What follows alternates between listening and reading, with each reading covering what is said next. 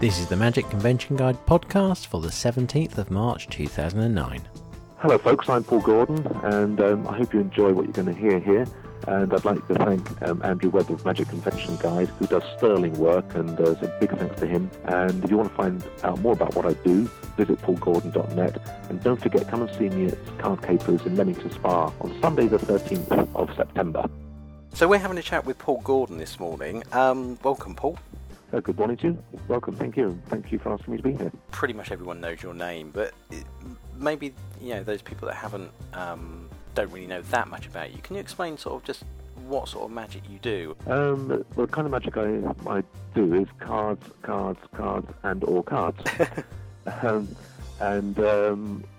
kind of out of choice, partly, but also out of necessity, in as much that I'm not very good at anything else anyway, which is a bit of an admission.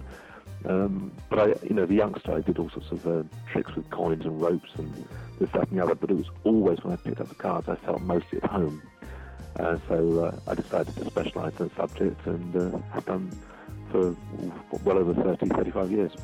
So, not giving away your age, but when did you actually start doing magic? Well, I first got interested in magic in the I guess probably the mid-late 60s, which seems like 4,000 years ago as we speak. But, it's a long time ago, but that was as a very small child, I hasten to add.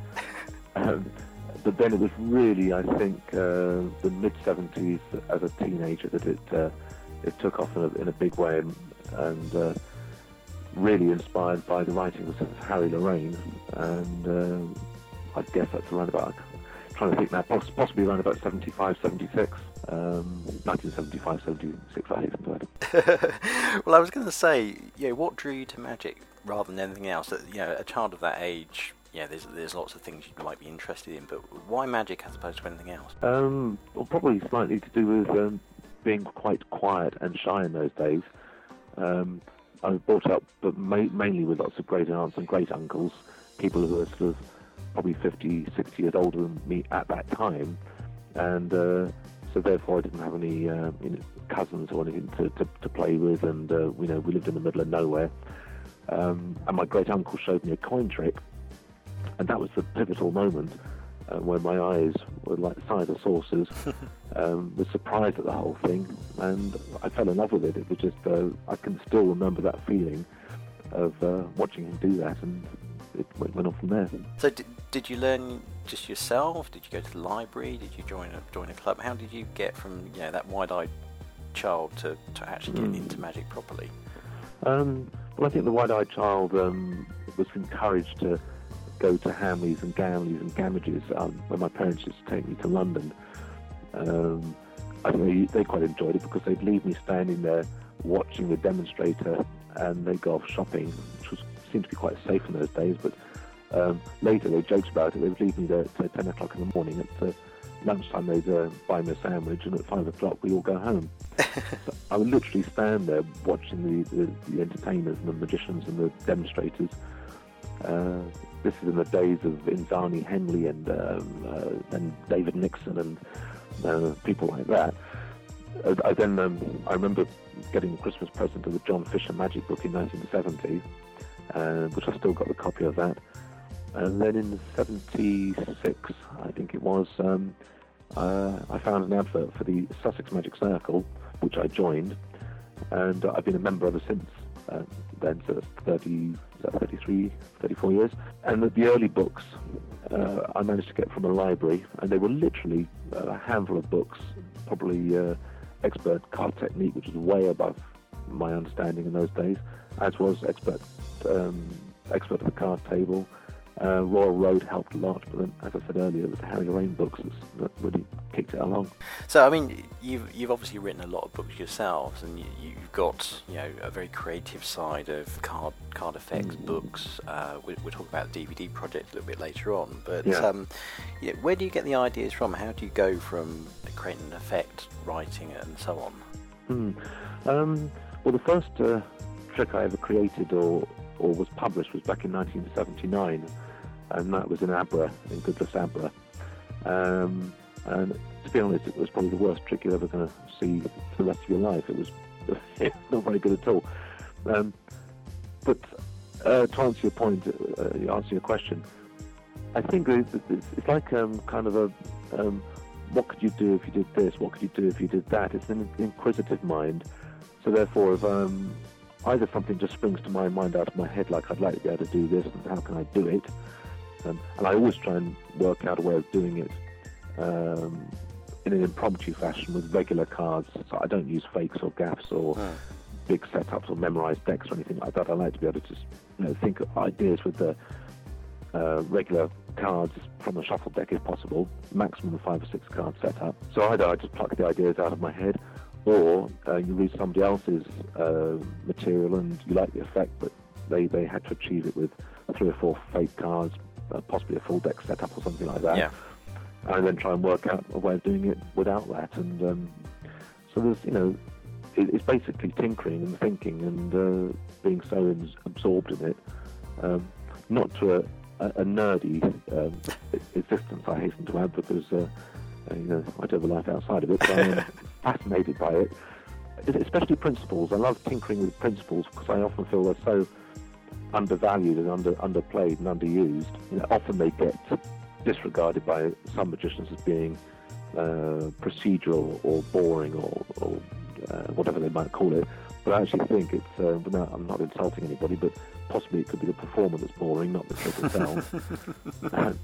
I fully believe that if you throw a whole pile of energy at a routine, if the effect's good and the performance is good, then you've done your job and you've produced a nice piece of magic. Well, I was going to say, talking about the energy that you throw at things, I've seen you at conventions demonstrating. You basically start in the morning and go all the way through. You obviously love performing. Yeah, I do, and I'm very aware that the energy. I mean, when I'm at home, I'm actually kind of quite quiet and private, and I sort of plod around in my jeans and enjoy a few glasses of wine, sitting down, reading a book. But when I'm working, when I'm performing, either for magicians or for laymen, I go up about 3 octaves. I call it, up about 3 or 4 notches, because I feel that you get a better attention if you are energetic and enthusiastic and hardworking. It helps focus an audience. And as a hero of mine, Frank Sinatra, once said, if you're indifferent, Ensville, that's it. Because if you can't be bothered, if you give a lackluster performance, trying to boost an audience from that is nigh on impossible. Hence why I put so much energy into it. Yeah, it's a pleasure to watch you do stuff, and I can sit there all day watching you do card tricks. But you also obviously lecture, and you mentioned you did tutoring as well. Yeah. Do you do that very often, or? Yeah, I do. The lectures I probably do, 20, maybe 30 a year. All over the world I travel, preferably in this country, because I'm not a great traveller. I always seem to get lost. And I always seem to get lost baggage or me or tickets. I don't know. I'm not very good at that. So preferably in this country. So I do a lot of lectures. I love doing them because I like to teach. It's not just an ego thing. I do actually genuinely like to perform and teach so that other people do the material and can do it to take away the snobbery out of card magic. And also, if people do my stuff, then I guess they're my best advert, aren't they? If they do it well, that is. And then the tuition, I've been doing the tuition longer than mostly anything, actually, over 20 years. I say longer than anything. I've been doing it longer than I've been a professional entertainer. Yeah. I've been doing it longer than I've been writing. I think you had to have a certain patience and a certain bent for personal tuition. And I know people come here who are total beginners, and I get professionals come, which is nice. They obviously regard my help as valuable, which is kind, and I enjoy it, and I get paid for it. That's even better. But I was going to say, is it just beginners that come to you, or is it intermediate or advanced?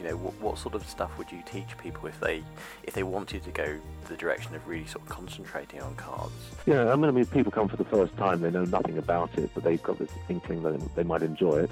Obviously, I start the first session with a bit of centre dealing. No, I'm joking there. Well, I start the first session by entertaining them and then teaching them a few basic bits and pieces. But I'm fully aware that some people come for one lesson and you never see them again. Yeah. and I point that out to them because they have the best will in the world, but they actually realise that it's actually probably an awful lot more work than they ever assumed it would be. And it happened to me. I wanted to play the piano. I went for 2 piano lessons, and I realised that actually it wasn't my calling. And I saved my money. I saved the tutor's patience and time and energy, and we kind of called it quits. But then I get some people who are unexpected. The most unexpected one, I had a 70-year-old guy turn up, and he said, look, I'm retired, and I only really want to do this to show my grandchildren a couple of tricks. And he enjoyed it so much, he got a second lease of life, as it were, and is now kind of professional entertaining, and loves it, and is good. And that's probably quite satisfying for you to be able to have done that. It is satisfying. However, I think the most satisfying part of teaching is, and this was from the books, not the tutorial. I had a letter from a guy saying, this is quite a few years ago now, and I've still got the letter in one of the filing cabinets here.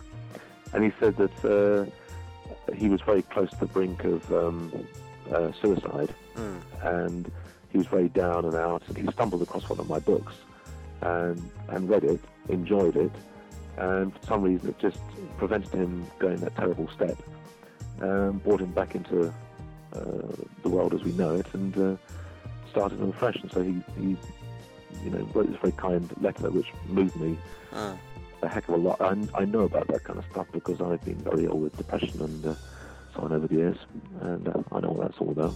And I do motivation and talks about that as well, by the way. Can you remember which book that was? Well, it was a long time ago. I think it was possibly Nocturnal Creations or Protean Card Magic. That's about 13, 14 years ago, I think now. So it's not just magic books, is it? You've written other books as well. Well, they are magic books, but they're not books of my material. I'm fascinated by the history of close-up magic and card magic in particular. And so quite some years ago I decided to do a few memoirs and biographies, and I did a biography stroke memoir of Edward George Brown, who was a great card man, a really great card man of his day, which is back in the 20s through to the 40s. He died very young, in the mid to late 40s. I then followed that with a memoir about Percy Nordret, who was a colourful character, another one about Victor Ferrelli, and then I decided to do some reprints of old classics. And what I did with these classics was to retypeset them, new illustrations, new photographs, do the corrections, and just really make them a lot prettier than they were in the first place. And I'm talking of titles like Hull's Eye Openers and More Eye Openers, which I then called Hull's Complete Eye Openers, which proved very popular. And I did the same with Eddie Joseph's Dumbfounders, Ed Marlowe in the United Kingdom, which is a collection of Ed Marlowe's work that he published over here in various magazines. And I did Stanley Collins' Card Conceits, but the most enjoyable one is Rusbach's The Card East, which has never seen, it's never been in print form since it first appeared 50 years ago. Yeah. It's been available as a PDF or as a CD download or whatever you call them, but it's never been in book form ever. So it's now in book form for the first time in 50 years, and it's proved very popular. And it's got startlingly good material in it by people like Elmsley and Marlowe and Vernon and so on and so forth, and of course Rusbach himself. Well, that's the thing. A lot of really nice card moves and effects and presentations are really hidden away in books that people don't know about or can't get, or they're out of print and things like that. Well, that's very true. I mean, to the youngsters listening, or to the oldsters listening, or to anybody listening, what I think is that so much attention is put on DVDs in this day and age that books seem to get forgotten, or I often hear the cry, well, I don't like to read books, or I can't read books, or whatever it may be. But I actually believe that the best material, and certainly my best material, is in the books. And I devour books like nobody's business, and I often find gems in the writings of Larry Jennings or Lorraine or whoever it may be, you know, John Bannon and Darwin Autist, etc., Aldo Colombini, Peter Duffy.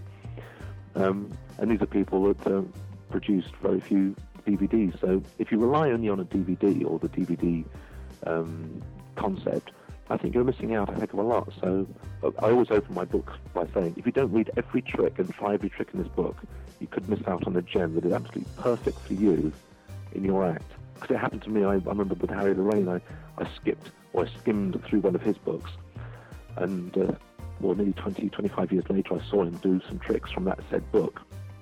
And my God, I wish I'd read those books properly years before. It taught me a huge lesson. If you find books hard to read, just try and work your way through them. And my writings are very conversational, so I think if you can read my books, you should find it pretty easy to do so. You've got a DVD project coming up as well, haven't you, this year? Yes, I have. I mean, over the years, I've produced, over the last 20 years, I've produced quite a few videos, and now obviously DVDs. Most of them were quite dry, and I was aware of that, but I assumed that people watching them would be able to transfer the thoughts and ideas into performance, but I assumed incorrectly, so therefore, about 5 years ago, I produced a DVD called Live in Action, which shows me doing my material live for real people, not magician audiences, like some of the DVDs you see. Mentioning no names at all. But you know, you always get the same guys in the audience applauding at the correct moments. Well, I decided I didn't want to do that, so I had some material filmed at weddings or parties or behind a bar. I'd like to do a lot of bar work, and a lot of this stuff was performed live, and then I taught it all. When it proves such a success as a DVD project, I'm going to do it again. All right, okay. And that's going to be, it's provisionally called Card Startlers, and it'll be kind of Live in Action Volume 2, with lots of clips of live stuff, and then a whole pile of new material, or material as yet not performed on DVD, will be taught. All right, okay, so it's kind of the live aspect of it being performed, and then the explanation afterwards of this is the actual effect. Yeah. So it'll just show me doing. I think, you know, if we can get it together, it'll be probably a 3 DVD set, which will be about 40 to 50 tricks. There might be some duplications from earlier DVDs, but mostly, I would say 70% of the material will be stuff that's never been on film or DVD before, and it'll be from my old books and my new books, and also some material that I haven't actually published yet. So you've mentioned about really just working with cards, and that's where you've concentrated everything. Now you've also got kind of like a one-day sort of convention, sort of tutorial type thing, which is Card Capers, isn't it? Yeah. You ran this, was it last year as well? Last year was the first year, and it was unexpected success. I mean, I was worried about when I organised it whether, you know, anybody would like to have a whole day of me performing and teaching. So, obviously, if people missed it last year, why don't you tell them a little bit about, you know, what the thinking is behind it? Yeah, the thinking behind Card Capers is I wanted to do something in a relaxed atmosphere where there were no egos, including myself. I wanted people to be able to enjoy it, to ask questions, and not to feel frightened about interaction or discussion, or feeling like they should know something but they don't. So therefore I booked in Worthing, where I live, there's a pub which has a function room with a bar. It doesn't mean you have to get sloshed. It doesn't mean if you want to relax with a glass of beer or a glass of wine or a glass of whiskey whilst you're watching the whole thing, that's fine. I wanted no more than 40, possibly 50 people, so I didn't want, you know, people in the 8th, 10th row not being able to see what was going on. And the idea of the day is I lecture my regular lecture, which, by the way, is kind of a no-holds-barred lecture, so it's not for the faint-hearted, because I have a few choice stories to tell, which are all pretty funny, and experiences and stuff that I can't do at a regular lecture. Yeah. So when people come, I tell them that, you know, this is, I'm not going to offend anybody, but it's just the language used whilst performing, or the experiences and opinions and so on. Yeah. So it's kind of an extended lecture at the beginning, and everything's explained. So I lecture, you know, yet again with that full enthusiasm. And then we break for lunch. Last year we went out for a curry and had a good time. This year we might do something different and do a bit of sessioning whilst we're eating. And then the second part of the day, where I'm aware that people are getting a little bit tireder, if there is such a word, we change it slightly, and I then start discussing more the nuances about moves and sleights and angles and presentation and performing. And I then break all that up again with question and answers, plus a lot more tricks. Basically, it's kind of 8 hours of me and what I do in a relaxed, informal atmosphere, and all that for 25 quid, which I think is a bargain at anybody's price. Yes, I was going to say how much, but £25 if you think about 8 hours worth of being with you and being in a small number of people to be able to ask you questions and really sort of go through stuff. I've always heard very good things about last year's event, and obviously how popular it was, and just the fact that you did go through everything. If someone had a question, it was like, right, okay, let's go through and we'll work on this. Yeah, we did that. We went through it in detail. I didn't want anybody to leave from the day thinking, well, he didn't explain that enough, or I wish I'd have asked that. And so, I know so many times in the lectures over the years I say, has anybody got any questions? And nobody puts their hands up. Then after the lecture, when I'm packing up, they come up and ask the questions. Yes. I didn't want that to happen at Card Capers, and it didn't. In actual fact, last year we got to our maximum numbers, and we had to turn 25 people away, which was painful to do, but 25 people couldn't attend, which is advanced registration, by the way, so we didn't kick them out on the day. And this year, the 10th of May date, we've only got 2 tickets left, so we therefore decided to help the people who don't want to travel too far from the Midlands and the North. We've actually got a second date on the 13th of September, which there are plenty of tickets available. So it's the 13th of September in Leamington Spa, and all the details are on my website. Yeah, well, if you want to give people the address for the website, and then they can go there and have a look at what's available. Yeah, well, thank you. The web address is Paul Gordon, which is paulgordon.net/cardcapers.htm, and there's no L on the end of that, it's .htm. And if you're looking at the site, you'll see the link just below this podcast, so you can just click there as well. Well, it's been fantastic talking to you, Paul. Best of luck with the Card Capers days, and we look forward to talking to you again soon. Lovely, thank you. Now, as Paul mentioned, he's running the 2 Card Capers days on Sunday the 10th of May and Sunday the 13th of September. Now, the May date is almost completely full now, so you want to be booking for the September date. You can find out all the information about the day by going to www.paulgordon.net/cardcapers.htm, or you can click on the link at the bottom of this podcast if you're actually on the site. Now, you can find out all the information about this and many other conventions by looking on our website, which is www.magicconventionguide.com.